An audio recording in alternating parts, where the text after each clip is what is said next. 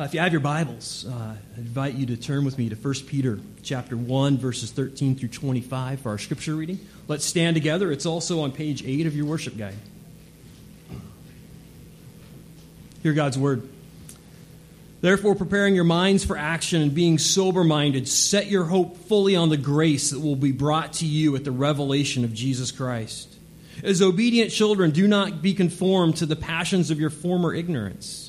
But as he who called you is holy, you also be holy in all your conduct, since it is written, you shall be holy, for I am holy. And if you call on him as Father, who judges impartially according to each one's deeds, conduct yourselves with fear throughout the time of your exile, knowing that you were ransomed from the futile ways inherited from your forefathers, not with perishable things such as silver or gold, but with the precious blood of Christ, like that of a lamb without blemish or spots.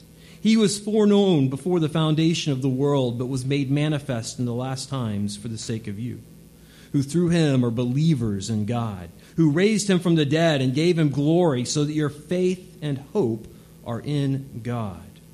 Having purified your souls by your obedience to the truth for a sincere brotherly love, love one another earnestly from a pure heart, since you have been born again, not of perishable seed, but of imperishable, through the living and abiding word of God. For all flesh is like grass, and all its glory like the flower of grass.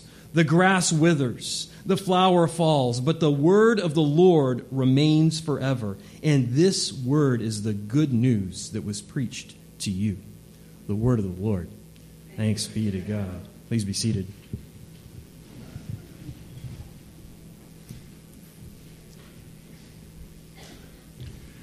We're considering the teachings of Peter in his first epistle in light of the man who he was and how his calling came upon him. Jesus said to an uneducated fisherman, "Follow me." And indeed, Peter did. And he would go through rejecting Jesus, denying Jesus, being forgiven and restored by Jesus, becoming the rock upon whom Jesus intended to build his church. And then ultimately writes, probably later toward the end of his life, a letter to churches that he had been involved with, unpacking what it means to follow Jesus. And as we aspire to be followers of Jesus, we then come to this letter and say, okay, what does it mean to hear Peter's words and to be shaped as a community like the very communities that he pastored, that he oversaw? Well, part of that is understanding the context or the reason for which the letter is written. Why is Peter at this time choosing to write this letter and to write these words? Well, there is such an emphasis on suffering and faithfulness in the context of 1 Peter that we know those churches are beginning to come under persecution, that people who are choosing to believe in Jesus are suffering for that decision to identify with him. Now, some commentators like to think that this is Nero's persecution, but it's probably not. We're a long ways from Rome, and we have no evidence that Nero's persecution, which was fierce, really went outside the boundaries of Rome. Furthermore, it seems to be a little bit early, and Peter's view of the empire is rather lofty at this time. Right? Later on, he's going to say that you should obey and honor the emperor, right? Something that the author of Revelation is very unwilling to say.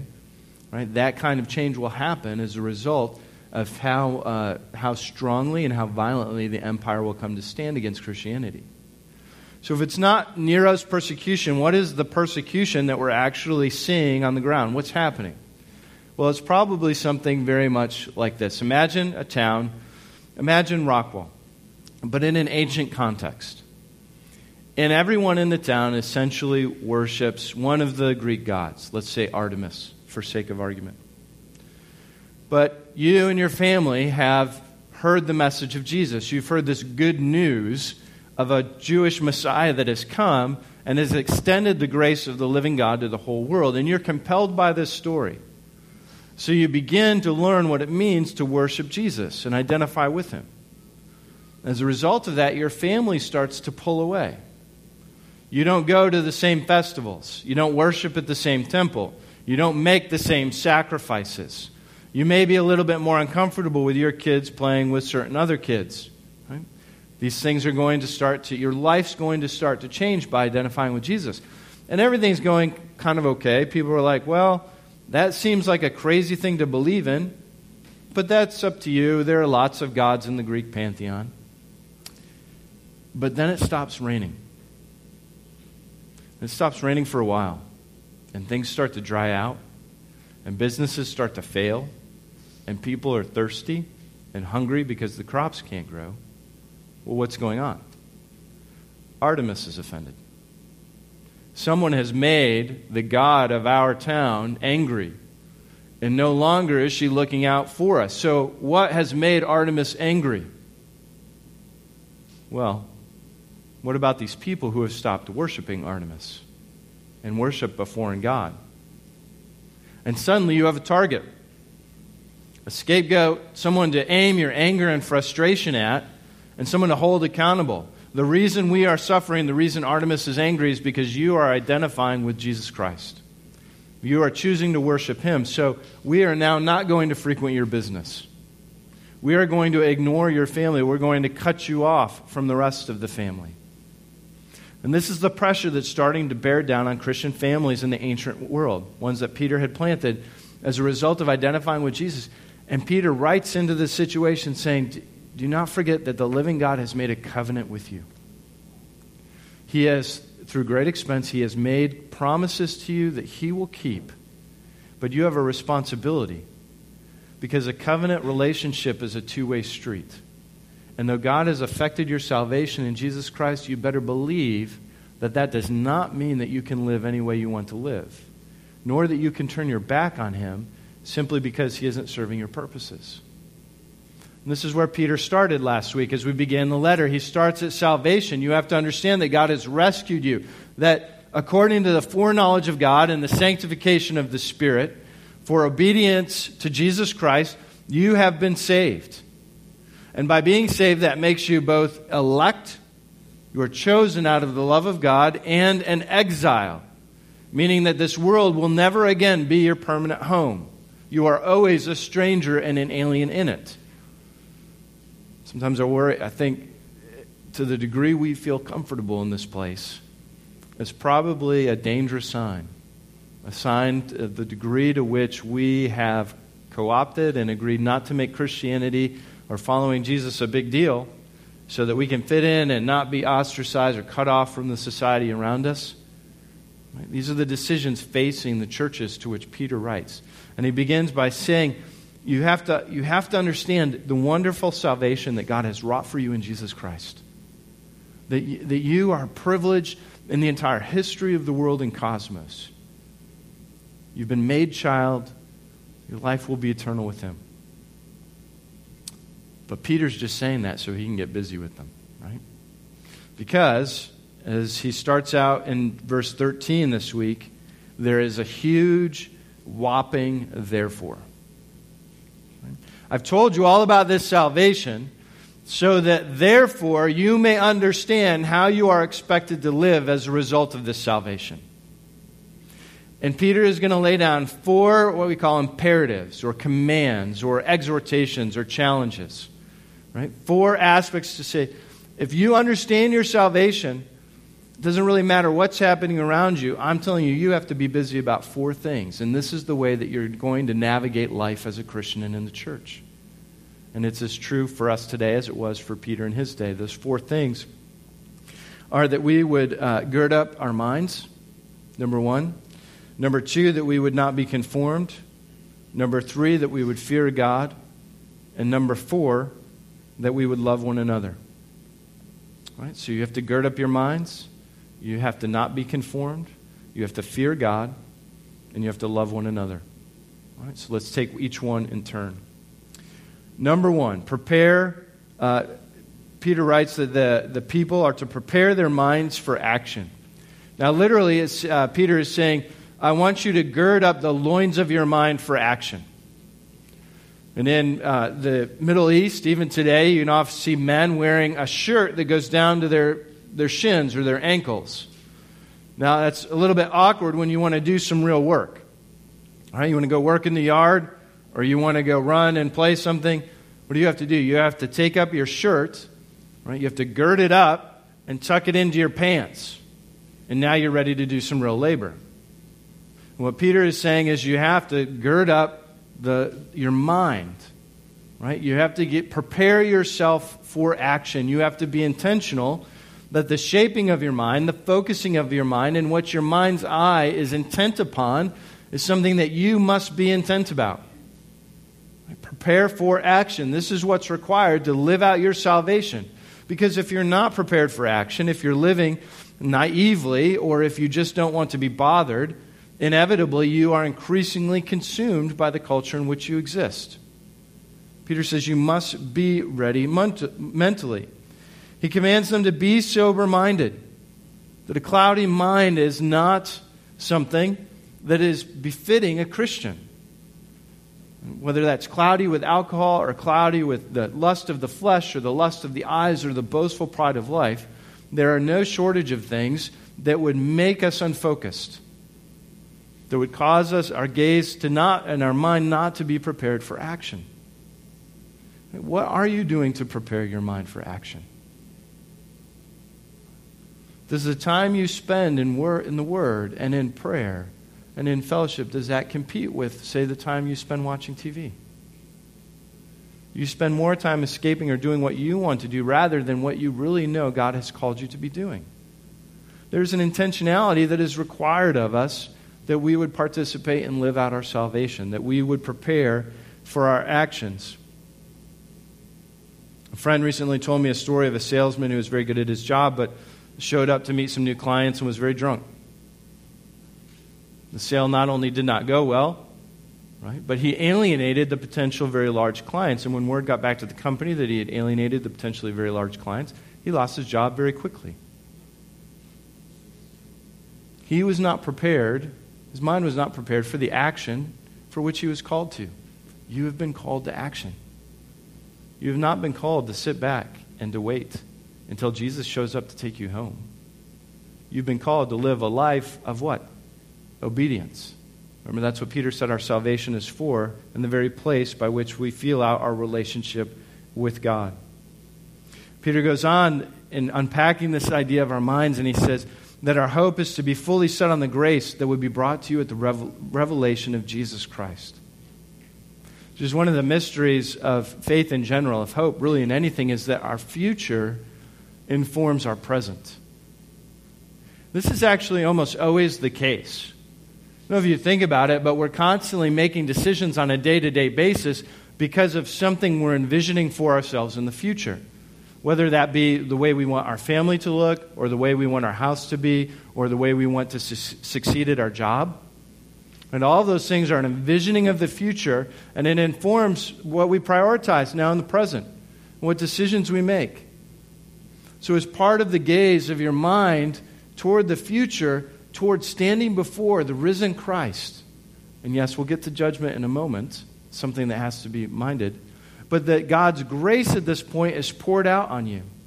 And do you want to stand there in shame and guilt? Or do you want to stand there excited to meet the risen Lord? If I want to, if I lock my mind on the hope that a pretty girl, right, will give me attention, that she would say yes to an invitation to go out, then what am I going to do? I'm going to make decisions like buying flowers and writing letters and preparing my mind to be intent about pursuing her so that I might see that outcome realized.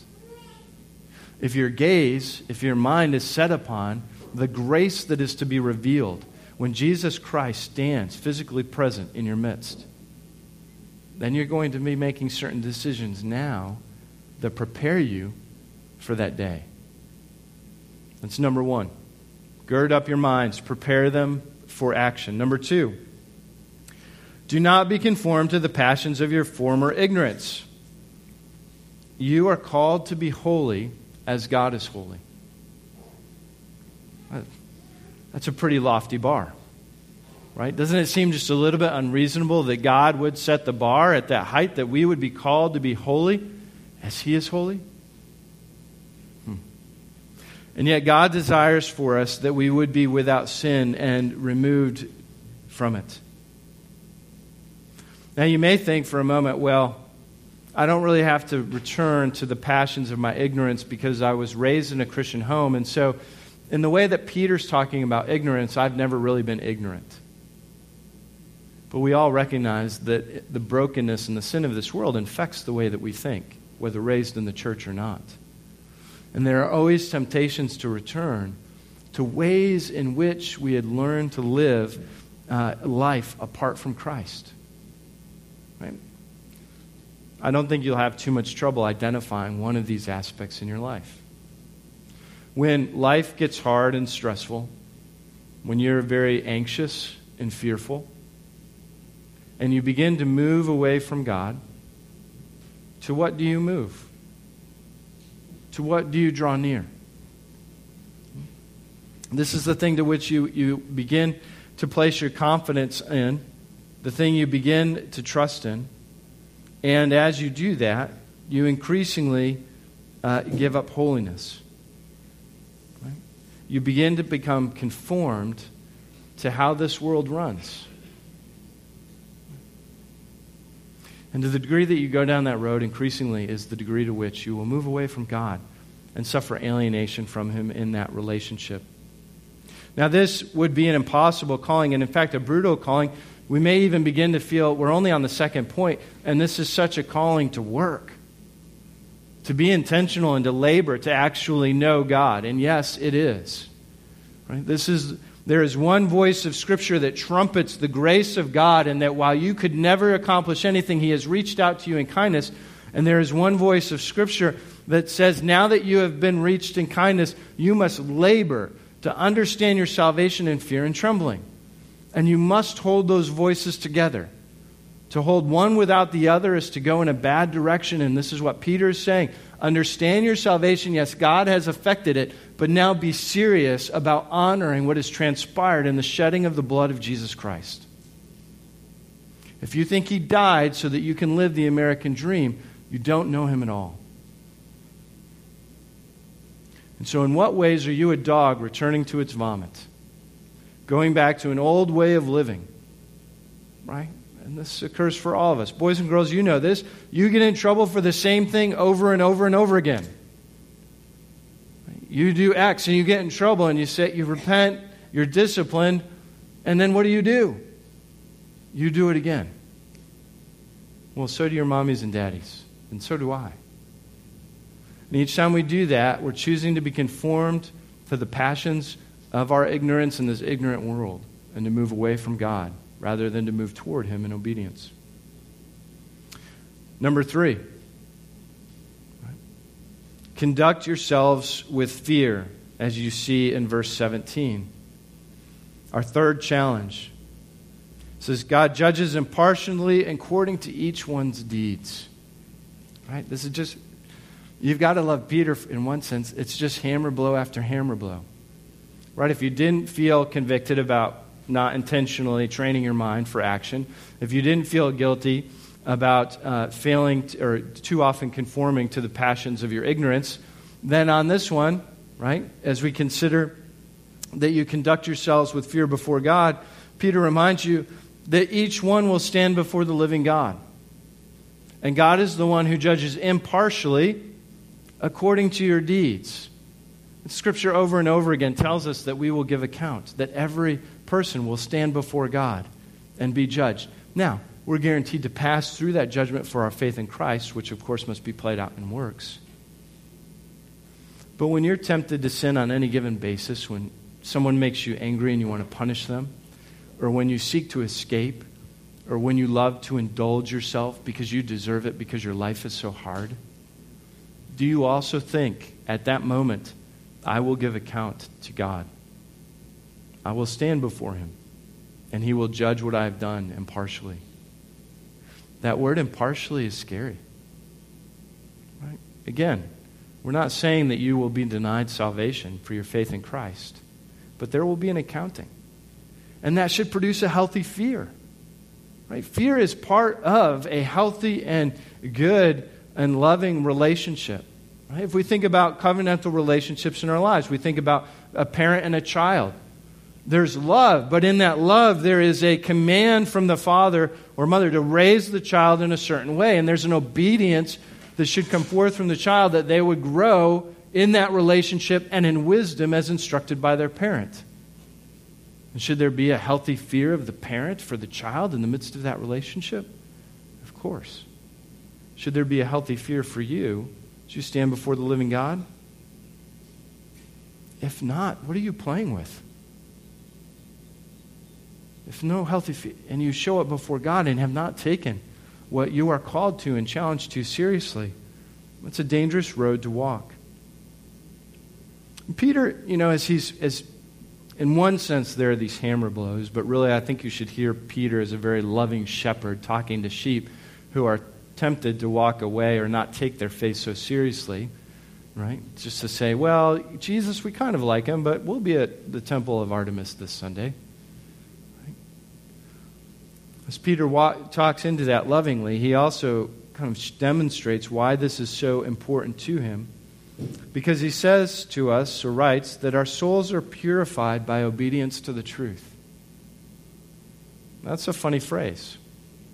That our souls are purified by obedience to the truth. That we sometimes like to think, well, really our soul is purified by the death and resurrection of Jesus Christ, and we're just awaiting its final purification in glory. But Peter has a vision that your soul is actually purified. It's actually renewed in the process of your obedience in this life. It is in the process of obedience that you actually experience more of God, and your soul is renewed in that fashion as a result. I don't know about you, but that makes me want to be obedient. Right? It's not so much obey or I'm going to punch you in the head. It's obey so that we can have a good and healthy relationship. It's obey so that you can be freed from the ignorant passions of this world. It's obey so that your soul can be increasingly purified from all that's contaminated it since your birth. That makes me want to take my sin seriously. And it makes me want to move toward God in obedience. And it's what enables the fourth exhortation that Peter gives, which is to love one another earnestly in verse 22 from a pure heart. Our souls being increasingly purified by our obedience to the truth, we aspire to a sincere brotherly love. That we are born again in Christ, and knowing the love of God, suddenly if we walk through this, our minds are set for action. We're not distracted by the things in this world. And we are intent not to be conformed to the passions which characterize our old selves. And we fear God, and suddenly as we're freed up to love one another. Right? We're suddenly liberated in time, in energy, right? Because it takes way more time and energy avoiding God than actually being obedient. You know that, right? Who are the most restful people you'll ever meet? The most holy. And it's not because their lives are easy. It's not because they're not suffering what you may be suffering. It's because in the midst of their suffering, they're obedient. And they are not labored with the exhausting shame and guilt that those who would choose disobedience are. And they're the most peaceful people on the face of the earth. Why? Because they're intimate with Christ. They're intimate with God in the midst of what surrounds them and befalls them. And this is what Peter calls his people to. You are called by God, elect, exile, set outside of this world, chosen for a particular purpose, to be holy as God is holy. And you're called, exhorted by Peter. So what does that mean? Okay, I'm saved. Then the default position of American Christianity is to say, great, I'm saved. Right? I'm just waiting to collect my $200 as I pass go. And that's really it. You wonder, how in the world did we get there with letters like 1 Peter? I think really probably the only way we could have gotten there is out of gross ignorance and neglect of Scripture itself. Because when we hear it and heed it, we're reminded that what does it mean to live out your salvation?